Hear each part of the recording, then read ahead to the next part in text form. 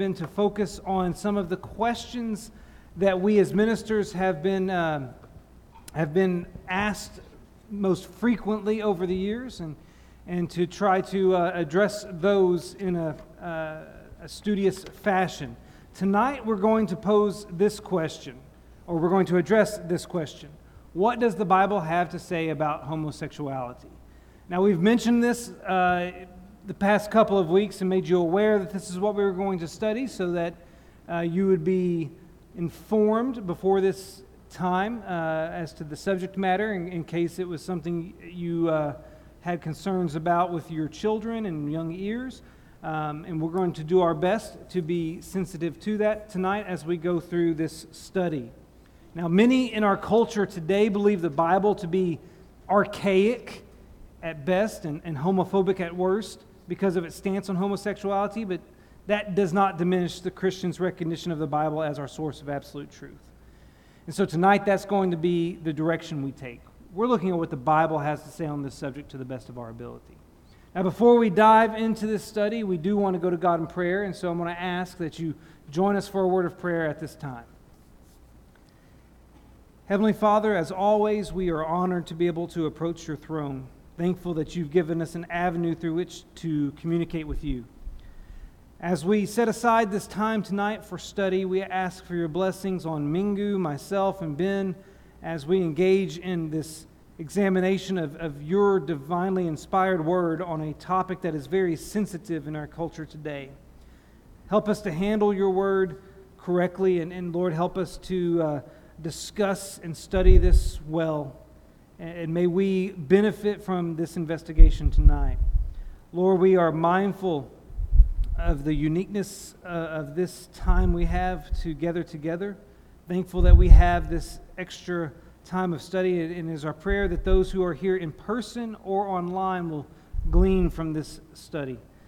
Lord, may we honor you. May we be pleasing to you as we engage in this tonight. And Lord, most of all, may we learn, may we grow, and may we live lives pleasing to you.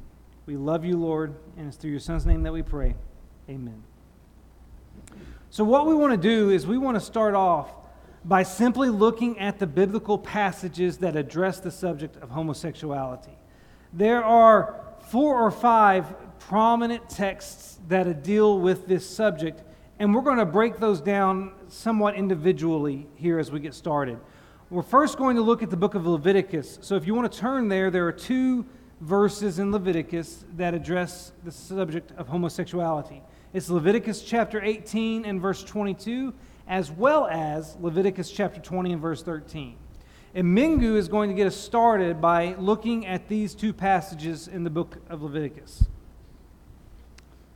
Okay, Leviticus chapter 18 verse 22 says, "You shall not lie with a male as with a woman. It is an abomination." So it's about homosexuality. And also, chapter 20, verse 13 says, "If a man lies with a male as with a woman, both of them have committed an abomination. They shall surely be put to death. Their blood is upon them." The thing that God is forbidding by commandment is pretty much the same, the homosexuality. But chapter 20, verse 13 adds the punishment, the capital punishment to the thing. But here is very interesting thing. One is, chapter 20, verse 13 adds also a word, abomination. And chapter 18, verse 23 also has, 22 also has an abomination. Abomination is detestable things, and the original meaning of the word is abhor, detest. So this is what God detests, abhors. So why? Because God doesn't want to see it in His land, in His kingdom. the detestable things are, I believe we will discuss it later, a little bit later again. But the detestable things are basically related to what Gentiles were doing.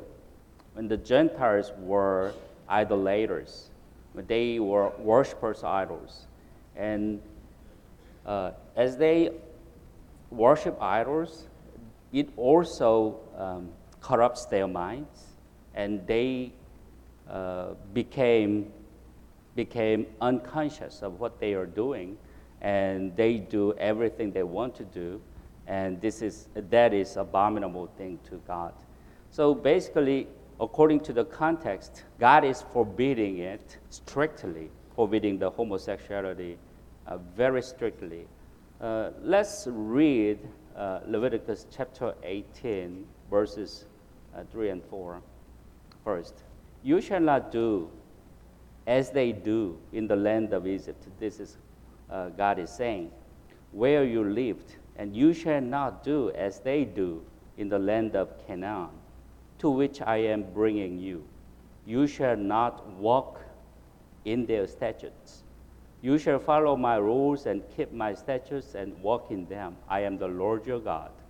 You shall therefore keep my statutes and my rules. If a person does them, he shall live by them. I am the Lord. And also, I would like to point you to verses 24 to 30 to understand why God forbids homosexuality and among other sins. 24 says, chapter 18, verse 24, do not make yourselves unclean by any of these things, for by all these things the nations I am driving out before you have become unclean. And the land became unclean so that I punished its iniquity, and the land vomited out its inhabitants. But you shall keep my statutes and my rules, and do none of these abominations, either the native or the stranger who sojourns among you. For the people of the land who were before you did all of these abominations, so that the land became unclean, lest the land vomit you out when you make it unclean, as it vomited out the nation that was before you. For everyone who does any of these abominations, the persons who do them shall be cut off from among their people. So keep my charge never to practice any of these abominable customs that were practiced before you, and never to make yourselves unclean by them. I am the Lord your God. So what this context is saying is that, the thing like homosexuality is just a pagan thing, is a Gentile thing, it's not godly thing, and that corrupts the land, that corrupts the kingdom of God. So it has to be cut off from the kingdom of God. So you should not do that. So homosexuality, among other sins, is very, very strictly charged not to do, not to practice in the land God gives the Israelites. And real quick, I think it's important to notice throughout Leviticus chapter 18, homosexuality is not the only thing forbidden, not the only thing condemned. In fact, the bulk of Leviticus 18 is focused on condemning any type of sexual immorality, any type of sexual relationship that is not in keeping with God's original intent. And so you'll see in verse 6 that incest is prohibited. And then in verse 20, adultery is prohibited. And in verse 23, bestiality. So homosexuality is not the only thing mentioned here, but it's important for us to notice that it is identified among the other forms of sexual immorality that are identified in Leviticus chapter 18. All right, we now want to move our attention to Romans chapter 1. If you'll turn there, in Romans chapter 1. Our focus will be on verses 26 and 27, but I want to call attention to verse 18, because that sets up this section we're looking at. So in verse 18, Paul writes that the wrath of God is revealed from heaven against all ungodliness and unrighteousness of men who by their unrighteousness suppress the truth. If you continue reading, he'll talk about how they exchanged, in their pursuit of unrighteousness and ungodliness, they exchange in verse 25 the truth about God for a lie and worship and serve the creature rather than the Creator. So the context of Romans chapter 1 is setting us up for understanding that the sins he's going to identify throughout the last few verses of this chapter are deliberate decisions of those who are ungodly to worship themselves rather than God, to elevate themselves rather than God. In verse 26, he says this, "For this reason God gave them up, for the reason that they have exchanged the truth about God for a lie, and they worship and serve themselves instead of Him. God gave them up to dishonorable passions. For their women exchanged natural relations for those that are contrary to nature. And the men likewise gave up natural relations with women and were consumed with passion for one another, men committing shameless acts with men and receiving in themselves the due penalty for their error." What I want you to really notice in this passage is how Paul identified homosexuality as unnatural, as contrary to nature. The phrase unnatural is a Greek word that comes from that's a compound word, a preposition against, and of course the Greek term for nature. It's against nature is the idea. I don't know how many of you may remember this or were here for this, but in 2016, the BYG had a summer series, and they invited David Shannon in, and he did a lesson on this very topic. And he addressed at length Romans chapter 1, this very passage. And in talking about what it means for homosexuality to be contrary to nature, he made two observations. He indicated that homosexuality is contrary to nature, is unnatural in regards to reproduction. It's against life. It does not produce life. And if you go back to God's original design, that was a component of the sexual relationship that God created. And so homosexuality is unnatural because it is against life. He also stated that homosexuality is unnatural because it's against anatomy. The human body is made for men and women to function cooperatively. And anatomically, a man and man's body is not made for each other, neither a woman and a woman's. And so, therefore, the fact that it is unnatural, both from a reproductive standpoint and an anatomical standpoint, is how David Shannon utilized this passage and referred to this contrary to nature aspect. But here's what a lot of people try to do today. A lot of people who support homosexuality, a lot of people who believe that that homosexuality is okay.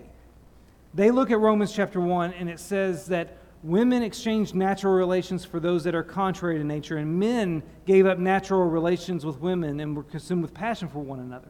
What a lot of people will try to do today is they'll look at the natural aspect of this passage and say, well, what this is referring to is that a heterosexual person is engaging in a homosexual relationship, and that's unnatural for them.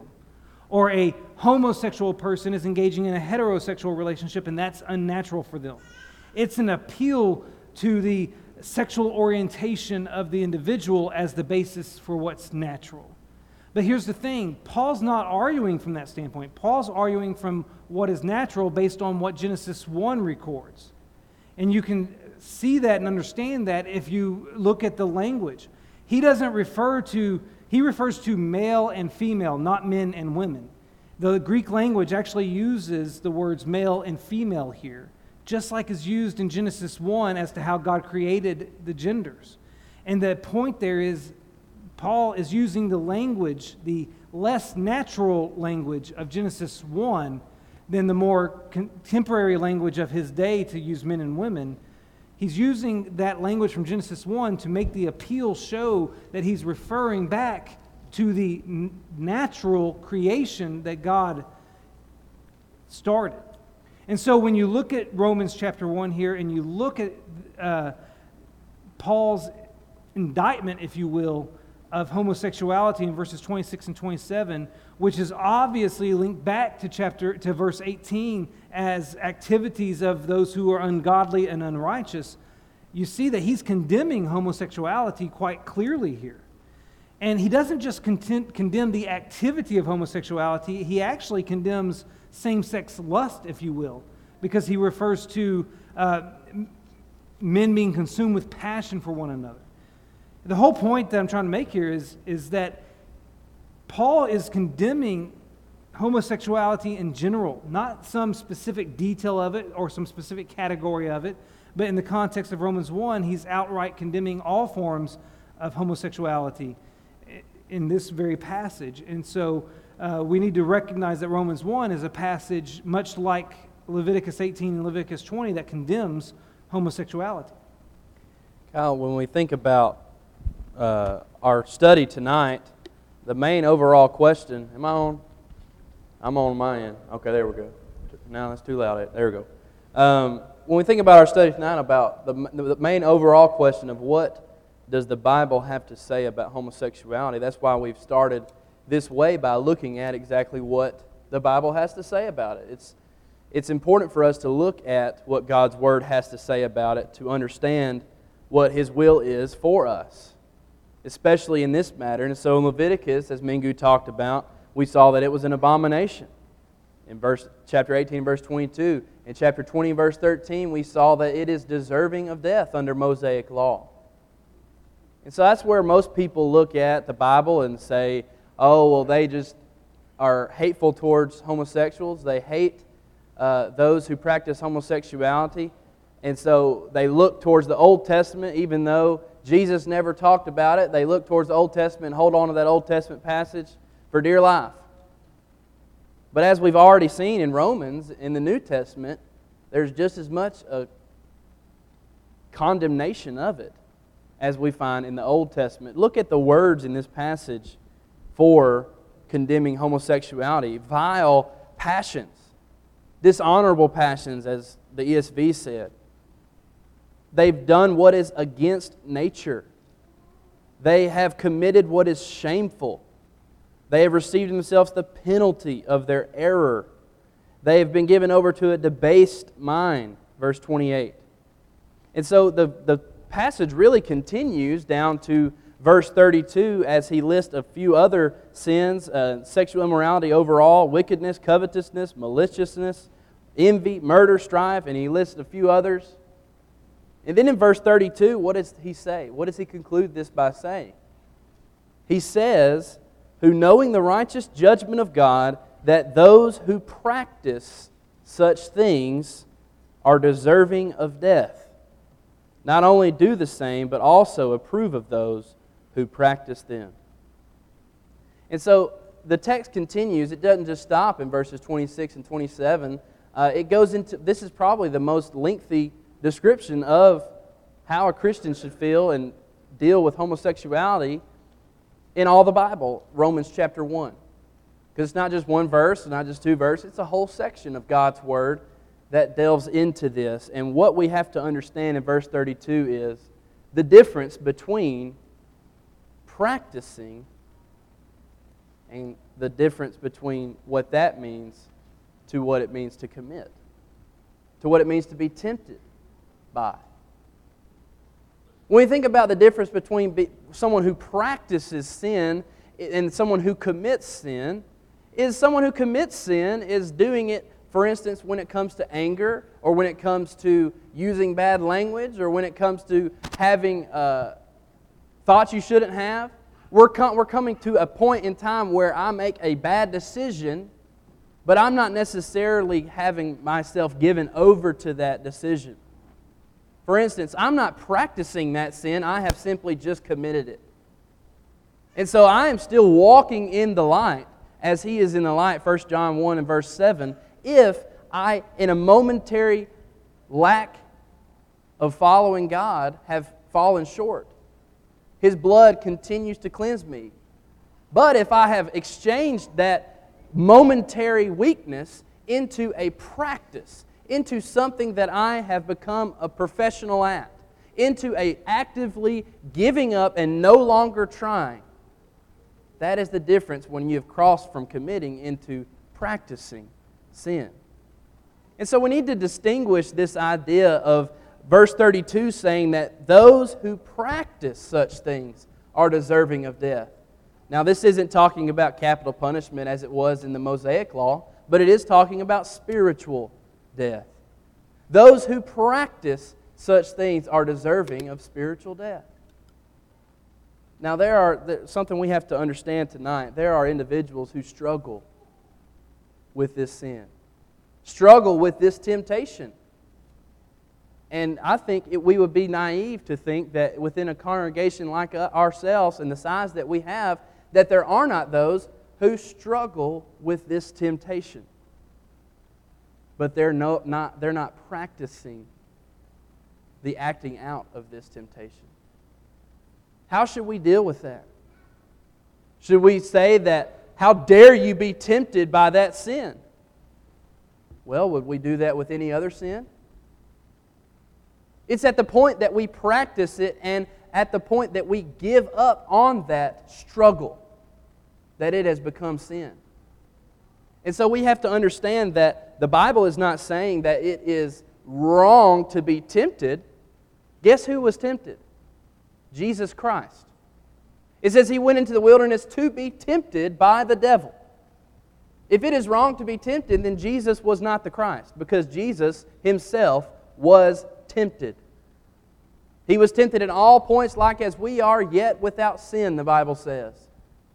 So if Jesus can be tempted and not practice that sin, we too can be tempted by a sin and not practice it and be okay. So we're not saying that those who are tempted by this sin or those who struggle with this temptation are deserving of death, but definitely the Bible tells us that those who practice such things are deserving of spiritual death. Thank you, Ben. We want to move on to another passage, 1 Corinthians chapter 6, if you will. 1 Corinthians chapter 6, verses 9 through 11 is the primary focus. And this is another passage in which there is some reference made to homosexuality. Ben will get us started here. All right, so we understand some of the things that were going on in the church at Corinth. In chapter 5, we see that a man is having relations with his mother.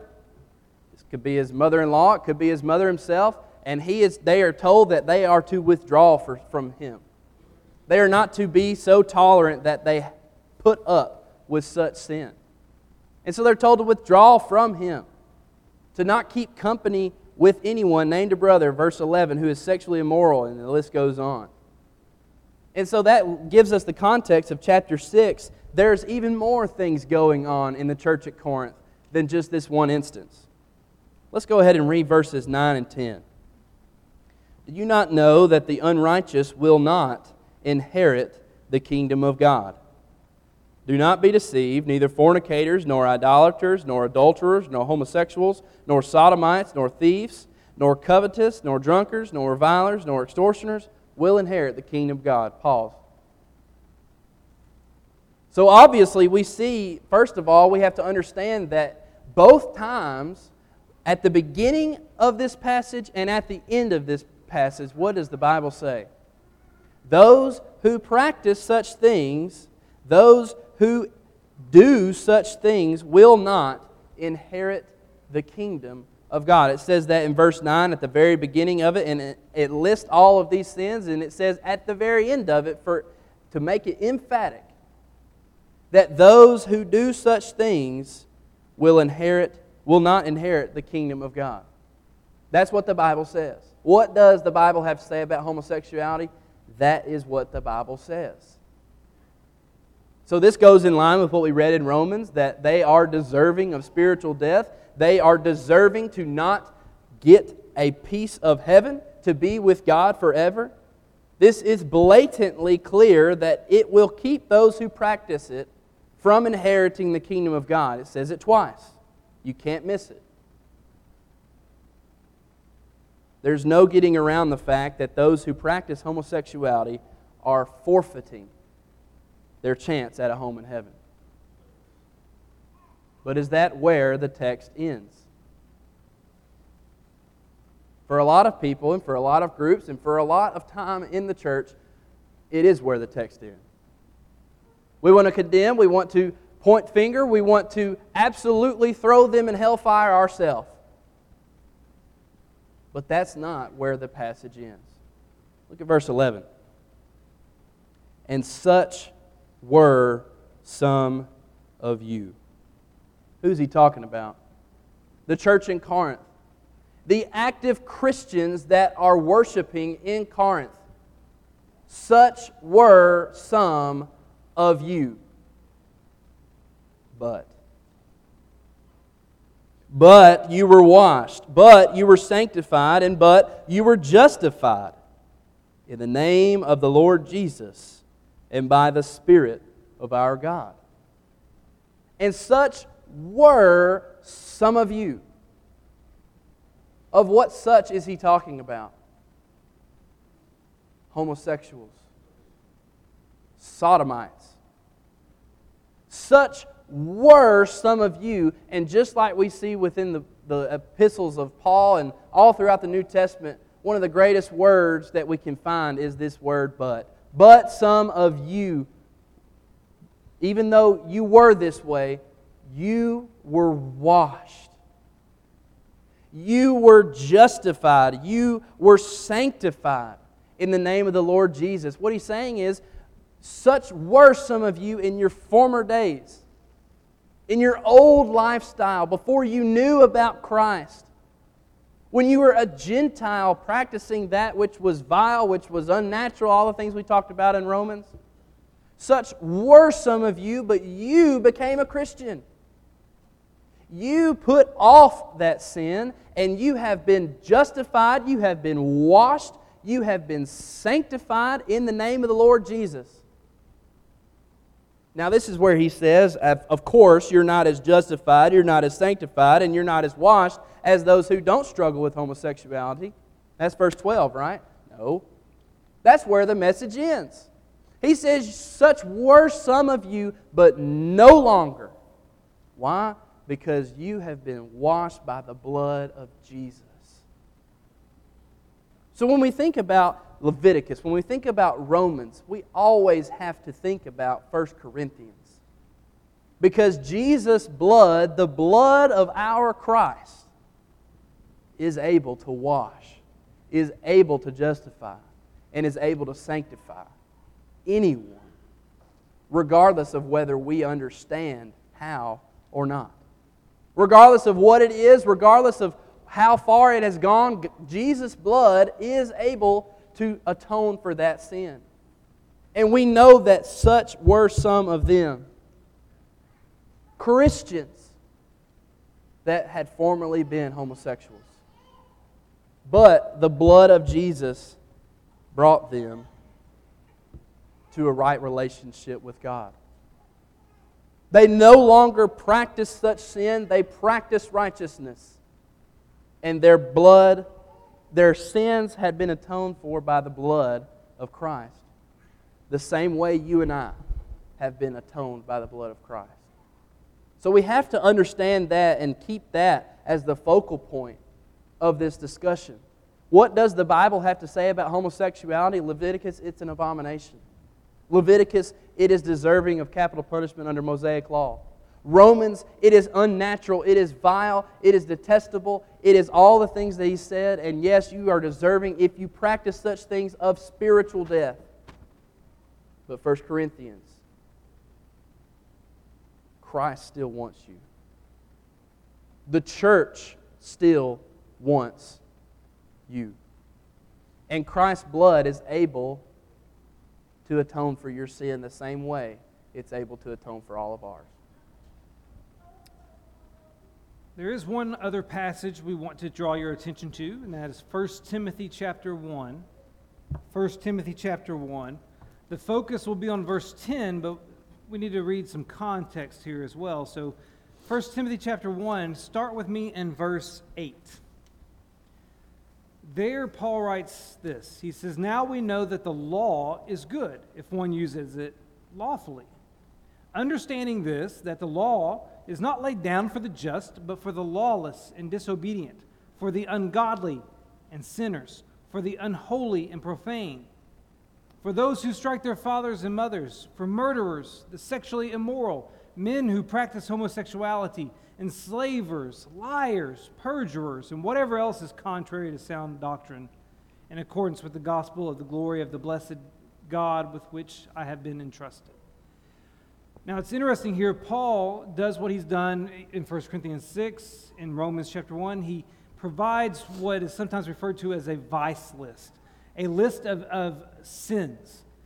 And in this list, it's very interesting because they kind of coincide with the Ten Commandments to some degree. And if you look at verse 10, what the phrase that's pertinent to our discussion tonight, in the English Standard Version says, the sexually immoral, men who practice homosexuality. So the sexually immoral is the broad category that would include all those sexual sins mentioned back in Leviticus 18, whether it be sex before marriage or adultery or bestiality or incest or homosexuality. But here he gives that big general term and then gives the more specific term, homosexuality. And some believe he does that because in Ephesus, homosexuality became a major issue, a major sin issue. Now, the New American Standard Version uses the terms sexually immoral and homosexuals. The New King James uses the term fornicators and sodomites. The New International Version uses the phrase sexually immoral and those practicing homosexuality. But you get the idea. There's the general term for sexual immorality, and there's the more specific term for homosexuality. And ultimately, the big takeaway for us from this passage is that Paul classified homosexuality specifically, but sexual immorality generally. He classified them as an activity of the lawless and disobedient, of the ungodly and sinners, of the unholy and profane. And so when you look at 1 Timothy 10, you have a condemnation of homosexuality because it's linked with sin, it's linked with lawlessness, it's linked with ungodliness, just like it was in Romans 1, just like it was in 1 Corinthians chapter 6, and just like it was in Leviticus chapter 18 and chapter 20. See, the one thing you need to take away from what the Bible has to say about homosexuality is that it's consistent. It's consistent in condemning homosexuality from the Old Testament through the New Testament. There is not one passage in which homosexuality will be addressed and will be spoken of as an appropriate thing, as an acceptable thing, as an honorable thing. It is condemned consistently throughout the whole of Scripture. And so when we look at these passages that address homosexuality in Leviticus, in Romans, in 1 Corinthians, and 1 Timothy, they all do the same thing. They all paint it in a negative light. And with that, we now want to consider why the Bible condemns homosexuality. Mingu, would you like to get us started in this section? Okay. Actually, I wanted to add one verse to the 4 or 5 verses that we looked at. It is Jude 7. Jude 7, if you will. Let's read it together. Jude 7. Just as Sodom and Gomorrah and the surrounding cities, which likewise indulged in sexual immorality and pursued unnatural desire, serve as an example by undergoing punishment of eternal fire. Here, this is English Standard Version. Here, the phrase "pursued unnatural desire" is an idiom that means homosexuality. The original words say, Greek language is saying that they pursued different flesh, as a homosexuality kind of idiomatic expression of it. So we can see that the Bible is specifically saying that the homosexuality deserves the eternal fire, the punishment of eternal fire. So why is that so severe punishment as for the sexual immorality? First, I think because it is going against the order God established by His creation, by the creation. Brother Kyle pointed out from Romans text that it is contrary to nature. It means the same thing. It is contrary to nature. Nature means the order God established in His creation. So contrary to nature means it is going against the order God established. So it is also going against God's authority. It is going against God Himself and God's will. So that's why it deserves so strict punishment. And also here, different, in Jude 7, different flesh means different, means something going against the order God established in the creation. So again, the same thing, the different means that it is not natural, unnatural. So my English Standard Version says unnatural desire, but unnatural flesh was the kind of original Greek words. So that's why the homosexuality deserves such strict and huge punishment, because it is going against God's law and God's order. Not only that, as we talked about already, it is an abomination. It's an abomination. The abomination, as I talked a little bit, is what God abhors, detests, and loathes. So God hates it. Abomination is what God hates. So if someone does what God hates, guess what will happen? So the abomination, why is it abomination to God? Because God wants His people to be different. God wants His people to be as holy as He is. So if one of His people does something abominable, then God will not bear with it, right? So abomination is the reason why God punishes it so severely. Then why abomination is so bad thing to God? Because abomination is basically originates from idol worships of the surrounding nations, because they are going against God. They worship the images, and they worship creatures and reptiles, even the sun, moon, and trees and things like that. And because they go against God and do worship such things, they also do whatever they like, whatever they desire in their flesh. So they are already ready to do such a thing like homosexuality. So abomination is basically originating from idol worships. So because they are, all things are going against God in their idol worship, so they can do such a bad thing, terrible thing.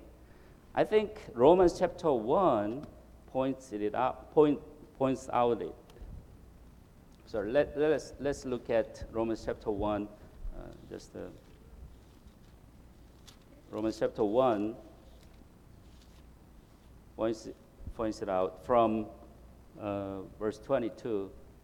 Claiming to be wise, they became fools and exchanged the glory of the immortal God for images resembling mortal man and birds and animals and reptiles. Therefore, because they exchanged the glory of the immortal God for images, therefore God gave them up in the lusts of their hearts to impurity, to the dishonoring of their bodies among themselves. because they exchanged the truth about God for a lie and worshipped and served the creature rather than the Creator, who is blessed forever. Amen. For this reason, because they became the idol worshippers, for this reason, God gave them up to dishonorable passions. For their women exchanged natural relations for those that are contrary to nature. And he is talking about the homosexuality. So the base and the origin of homosexuality is idolatry. That's why God detests it. That's why God punishes it even with the capital punishment in the Old Testament and the spiritual death in the New Testament. Right, and I think what we need to talk about is why that is. Why is it an abomination? Why is it condemned in the Bible? Why is this not okay? Well, we have to go back to creation. We have to go back to Genesis chapter 1. If you'll go there and turn real quickly to that. And as you're turning there, let's just understand that this has been condemned throughout the entirety of creation. In the patriarchal age, we find in Genesis 18 and 19, Sodom and Gomorrah, in the time of Abraham, God condemned them for doing this. Fast forward to Leviticus, we've already gone over that. In the Mosaic age, He condemned them for doing this. Fast forward to the Christian age, up to us today, God condemned this practice. So from the patriarchal to the Mosaic to the Christian to us today, it has always been condemned. And this is why. It goes against what He intended from the beginning. And that's found in Genesis chapter 1 and verse 27. It says, "So God created man in His own image. In the image of God He created him. Male and female He created them." So God, it says that He created them male and female. He created them to go and to coincide with one another. It was His original intent that Eve could come and complete Adam. That she could literally be a part of him and that they could literally become one flesh. Look at Genesis chapter 2 and verse 24. This verse is used multiple times all throughout the Bible. But it says, "Therefore a man shall leave his father and mother and be joined to his wife, and they shall become one flesh. And they were both naked, and the man and his wife, and were not ashamed." So we see from the beginning, from creation, that God intended it to be male and female coming together to become one flesh. And the reason it is an abomination, the reason that it is against nature, is because that's not how God intended it from the beginning.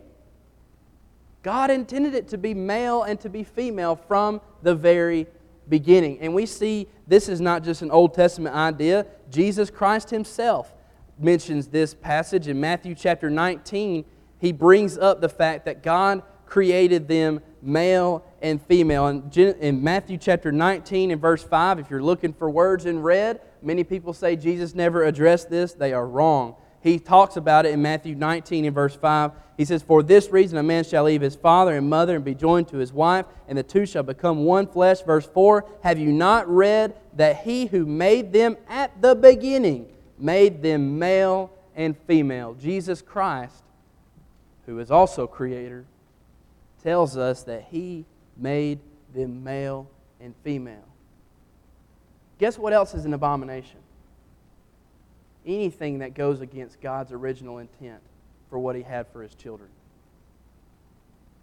And so homosexuality is obviously a distortion of what He had planned from the very beginning. That is why the Bible condemns homosexuality. That is also why it condemns lying. That is also why it condemns anger. That is also why it condemns all the other sins. Because it is a distortion of what God desired for His children from the very beginning. Thank you, Ben. Thank you, Mingu. We're going to go ahead and transition to our final section of this study. And what we really wanted to conclude with is how do we reach out to homosexuals? How do we minister to those who are battling homosexuality? Because as Christians, that should be our objective. I think for far too long, we've kept our distance, and we've tried to avoid people who struggle with this and haven't shared the gospel with them the way that we should. And for me, as I've reflected on this particular subject, on this particular aspect of our study, I think it has to begin with our own attitude towards those who battle homosexuality. I think we need to recognize two important truths. The first is that homosexuality does not make one unlovable by God. God loves you regardless of what temptation you struggle with. In fact, God specifically said in Romans chapter 8, verse 38 and 39, that nothing will separate us from His love. And in that very same book, we're told that God showed His love to us, and that while we were still sinners, Christ died for us. That's chapter 5 and verse 8. You see, it doesn't matter what we are most tempted with or what sin overtakes us. God loves us, no matter what. Now, salvation is contingent on some things, but God's love is not. He expects us to repent and to stop sinning no matter what the sin is. But He loves us unconditionally. And so we as Christians need to adopt the mentality that God loves the person who struggles with homosexuality just like He loves me for whatever sins it is I struggle with. That sin does not make one unlovable by God. This might be the more difficult thing that we need to accept mentally. That homosexuality does not make one more sinful than another. In James chapter 2, verses 10 and 11, James eliminated the potential for quantifying sin. He said, James 2, 10 and 11, he said, "For whoever keeps the whole law but fails in one point has become guilty of it all. For he who said, 'Do not commit adultery,' also said, 'Do not murder.' If you do not commit adultery but you do murder, you have become a transgressor of the law." In other words, what I'm trying to say is, or what James is saying, is that all sins are equal because all sins result in imperfection. So I'm imperfect and you're imperfect, and that means we're equally imperfect regardless of what caused our imperfection.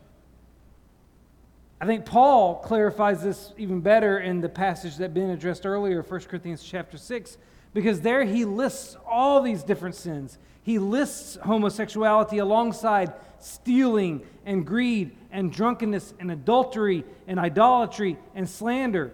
Identifies all of those as sins that will keep you out of heaven. And I think the point to take away from that is that homosexuality is no different than any other sin because every sin produces the same consequence: separation from God. And as Ben emphasized greatly there in 1 Corinthians 6, Paul went so far as to indicate that some of the Christians in Corinth used to be homosexuals. And that indicates that the sin of homosexuality will not prevent you from becoming a Christian as long as you truly repent of it.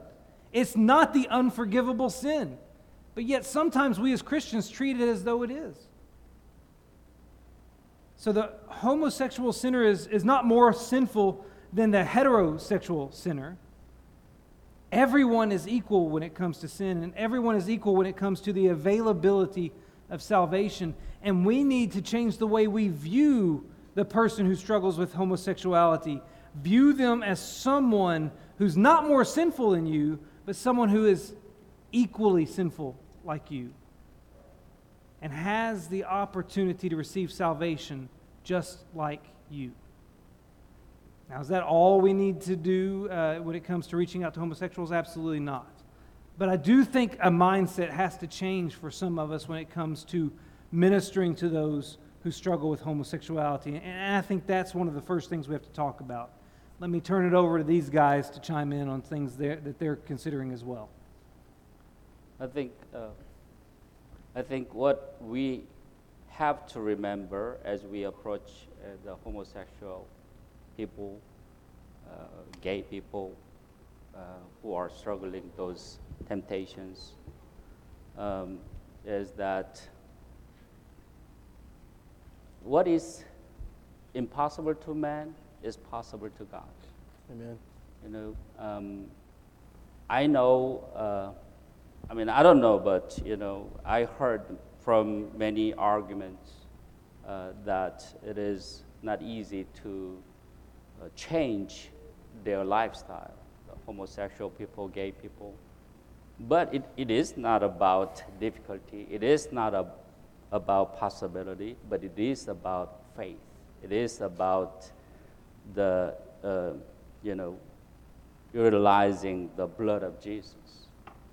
That's what we have to remember as Christians as we approach that specific sinners.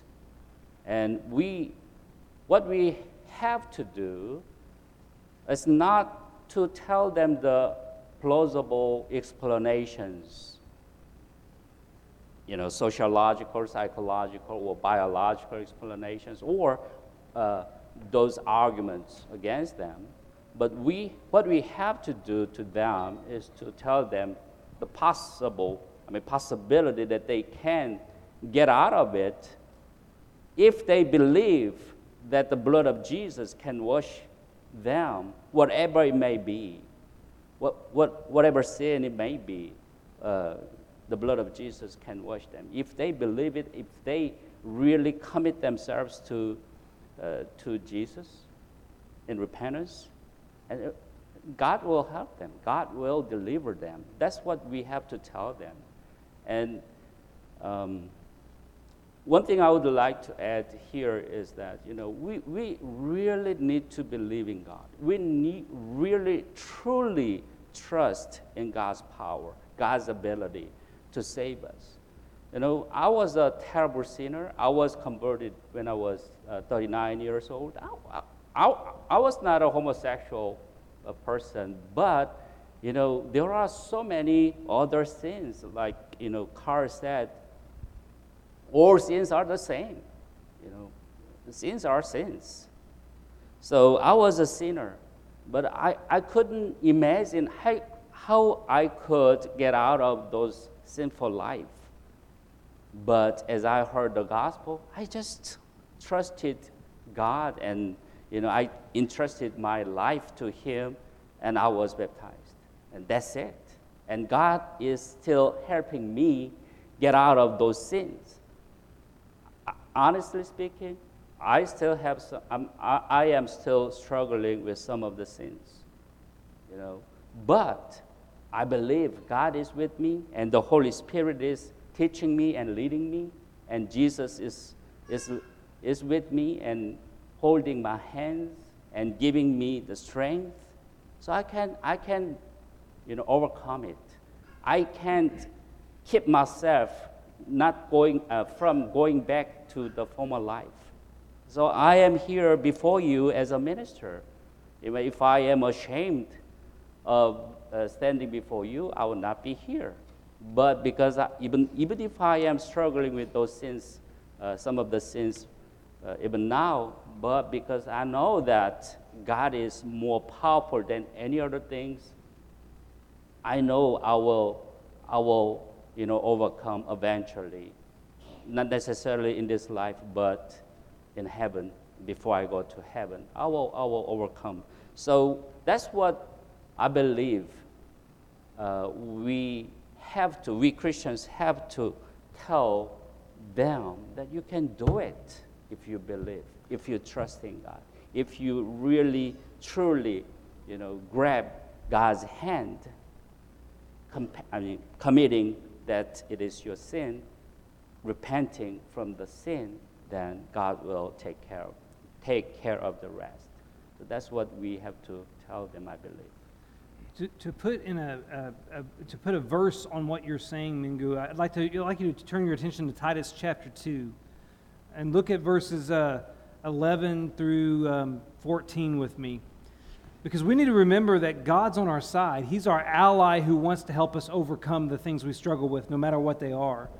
And Titus chapter 2, verse 11 says this, "For the grace of God has appeared, bringing salvation for all people, training us to renounce ungodliness and worldly passions, and to live self-controlled, upright, and godly lives in the present age, waiting for our blessed hope, the appearing of the glory of our great God and Savior Jesus Christ, who gave himself for us to redeem us from all lawlessness and to purify for himself a people for his own possession who are zealous for good works." That passage tells us that God will train us. I don't know what that entails in its entirety or how that's going to look and play out in your individual life, but it's telling us that God's on our side and he wants to help us. It's the same idea. Oh, sorry, that was me.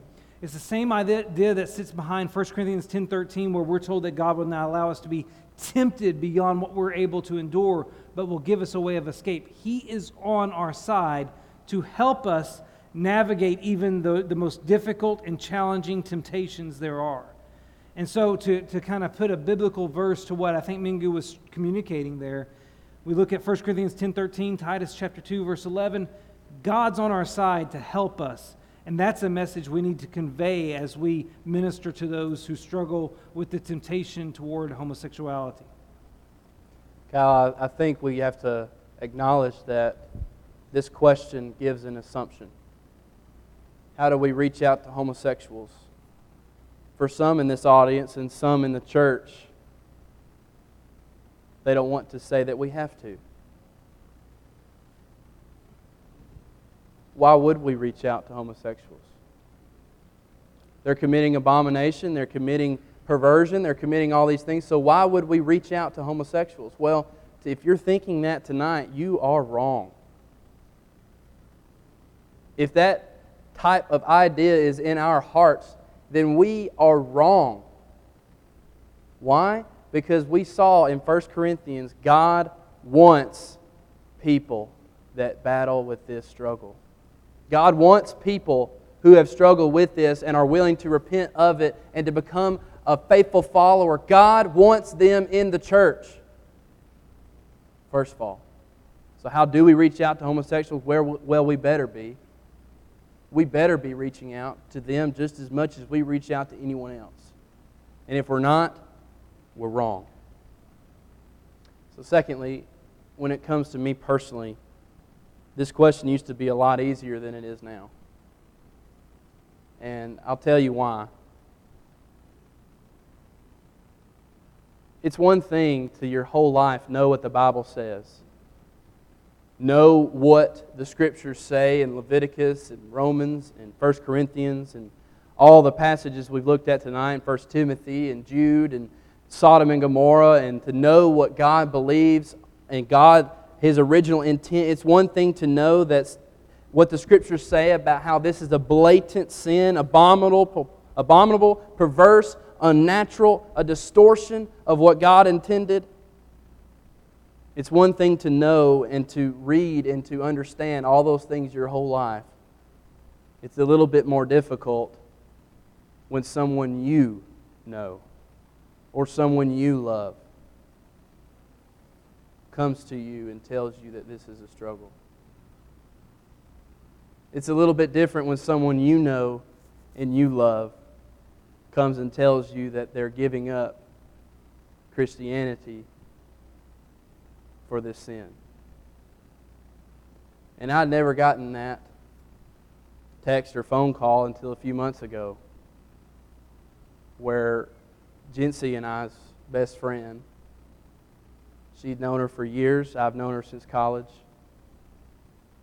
Go to church together, go to retreats together, go to all the different things together, and then never having once mentioned that this was a struggle for her. And she never mentioned it because she didn't think we would understand. She didn't think that we would be gentle with her. She didn't think we would be non-judgmental with her. She assumed that we wouldn't. She assumed the church wouldn't help her. It wouldn't be a place for her to be loved and to be accepted anymore. And so now She is no longer a member of the church.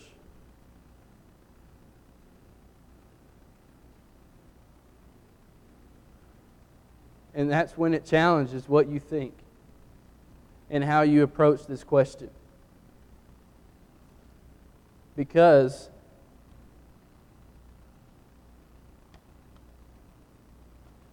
we cannot bend what we believe Scriptures say because they say it. We cannot bend what God's original intent was because God's original intent still applies. But when it comes to how I individually reach out to homosexuals, my answer is completely different than what it might have used to be. Because it's happened to me. And it's happened to my friend. Some conclusions I've made in the last few months is no different than what has already been said, but it's one thing to say them and one thing to mean them. The first conclusion I've made is that we cannot make this sin of homosexuality, regardless of how strange and how different it is and how obscure it is to most of our lives, we cannot make the sin of homosexuality of any higher or any more egregious stigma than that of any other sexually immoral sin. Why? Because the same way that homosexuality is against nature, is it against God's intent to practice such things, it is also against God's nature, and it is also against God's intent to reach outside the boundaries of a marital relationship and cheat on your spouse. It is also against God's intent and God's nature that He established from creation to have premarital relations with your boyfriend or girlfriend. Anything that goes against God's intent is to be denounced. It is intrinsically sin, and we should denounce all of those with the same veracity that we denounce homosexuality. Why? Because when we don't, it shows the individuals battling with this sin how hypocritical we are. If we do not condemn premarital sex, if we do not condemn extramarital sex, then we are hypocrites because they are on the same level before God Almighty. And when we don't do that, those who are battling this temptation are going to see our hypocrisy, and they are going to be driven away from the Lord and driven away from His church. The second conclusion I've come to is we cannot treat the people dealing with this sin not worthy of becoming potential vital members of the body of God, a body of Christ. Why? Because we've already talked about in Corinth that teaches that those willing to repent from this lifestyle and align themselves to the Word of God are accepted because they are washed, they are justified, they are sanctified to the exact same extent that any of us have been. When we don't do this, we show them that there is no place for them here. And just like with my friend, they will be driven away from the Lord. And it may never become of her coming back. I'm afraid we've driven so many from the Lord that could have been redeemed because we did not think we should reach out to homosexuals.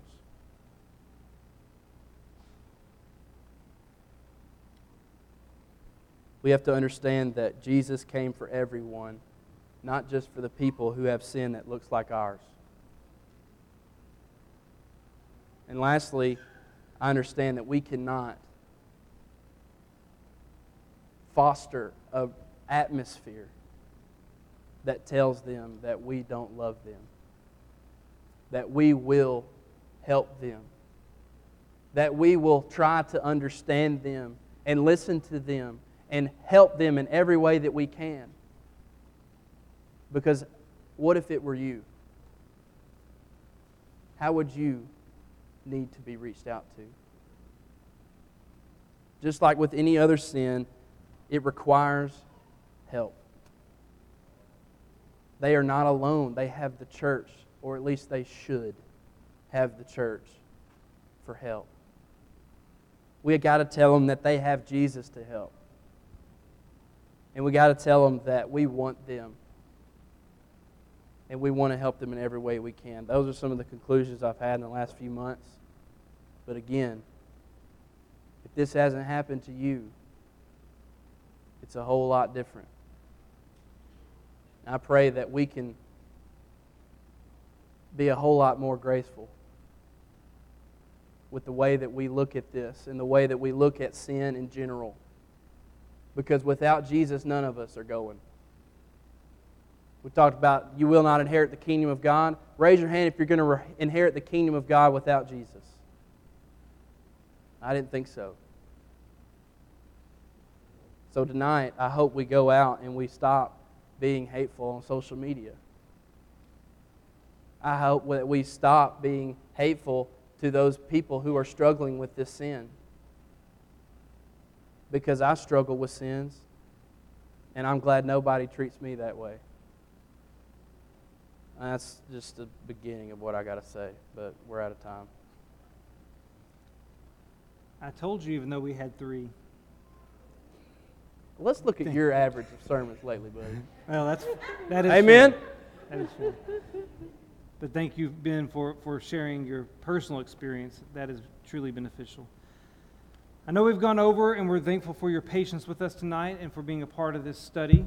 We will actually conclude the Got Questions series next Sunday night. It will be our last Sunday evening of the 1-hour format, at least of the 1-hour sermon, 1-hour study format. Again, beginning March. Wow, it's that kind of year, isn't it? Beginning November 18th, we will conduct a new format, 15 minutes of a devotional time on the front end, followed by a 45-minute study in this Ministers of the Round Table format. Let us close tonight with a word of prayer. Again, Heavenly Father, we approach you, thankful we can study your word. It is our prayer as we conclude this study tonight that we will be bold in our proclamation of your word, that we will unhesitatingly denounce all sin and hold up the truth of your gospel. Lord, it is also our prayer that we will become better agents of yours in this world, and that we will treat all people with the love that you show, even as we hold on to the truth. Help us, Lord, to be ambassadors to those who struggle with sin, no matter what that sin takes the form of. And Lord, help us to be people who can reach the lost, no matter what. We love you, Lord. We thank you for sending your Son to die for us, because we know it is only through the death of Jesus that any of our sins are atoned for. May we never take that for granted. It's through your Son's name we pray. Amen.